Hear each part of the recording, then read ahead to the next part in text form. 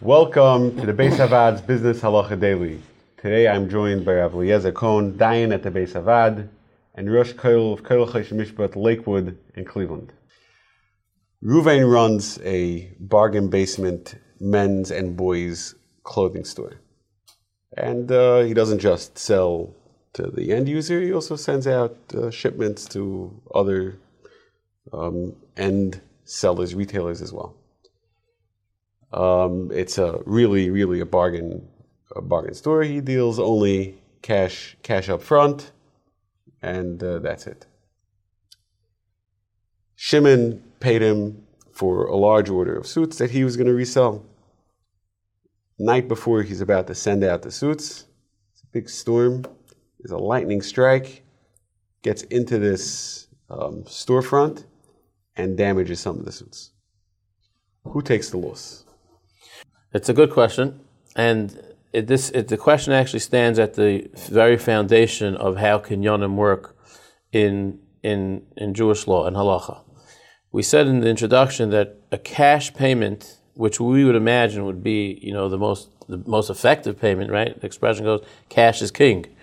Cash is the best way to pay. Chazal said no, that cash brings a level of commitment, a very deep level of commitment, and backing out of a cash purchase would be a problem, but till the actual physical acquisition, the owner is still the seller.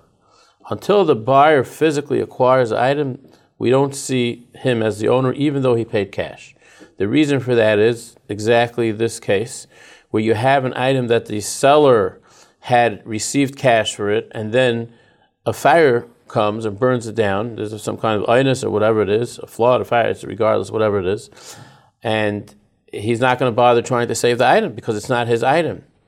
Therefore, Chazal said he has to remain the owner until actually the item actually reaches the buyer. In most cases, that's going to be the halacha. Again, this only applies to movable items. Karka, land, is a different discussion, and cash would work if not for other minhag hamakom. But as far as tangible, movable items that we in regular commerce day to day, cash would not be enough to actually acquire the item for this reason.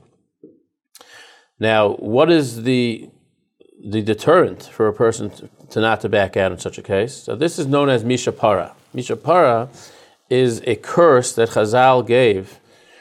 They invoked the level of punishment of the Dar HaMabel to a person who backs out on their word.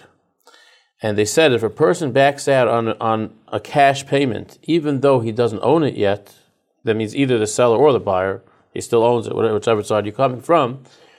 Any side that backs out without valid cause or halachically acceptable cause is going to be subject to this klala, which is a very, very stringent, probably the most stringent possible outcome aside from a monetary penalty in the world of kinyanim.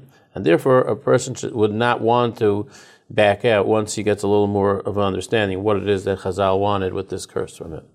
If you enjoyed this video and would like to receive more like it, or to sponsor a future video, please visit beishavad.org.